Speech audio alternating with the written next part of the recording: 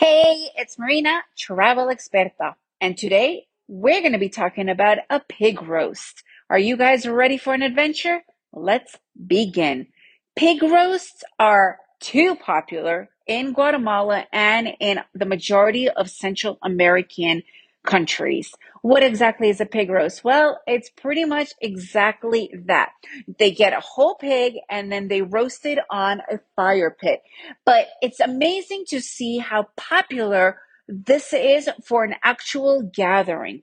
And normally, when you have a pig roast, that's usually all you get, and maybe a couple of potatoes and a little bit of greens, but that's pretty much it. So if you are a vegetarian or a vegan, you need to let the person who is inviting you know, because otherwise there's zero option, or bring something yourself.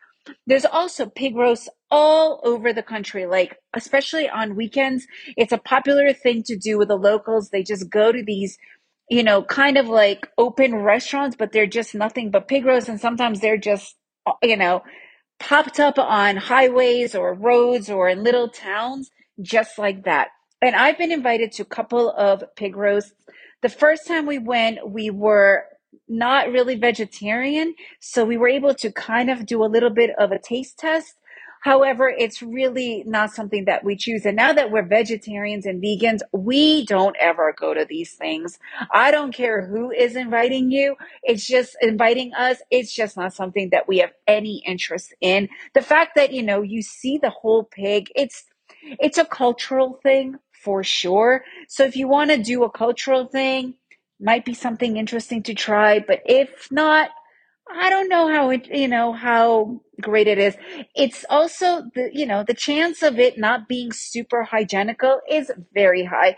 I don't care if it's over a fire. These pigs, you don't know where they're coming from, what they're eating. So, especially if you are in a smaller village and if you're going to like a local party, again, I personally don't fully recommend it. It is definitely, go at your own risk type of a place. And again, it could be something different, but so are bullfights, right? So give that a second thought. Anyways, if you enjoyed this episode, please leave me a review and share with your friends. And if you've got something, to comment about it, I'd love to hear your feedback on it because everybody, gets to choose what they want to do. And remember, make every day an adventure. And I've actually got a lot of cool, different ideas for adventures, cultural and whatnot on travelexperta.com. That's travelexpert with an A.com. And remember, make every day an adventure.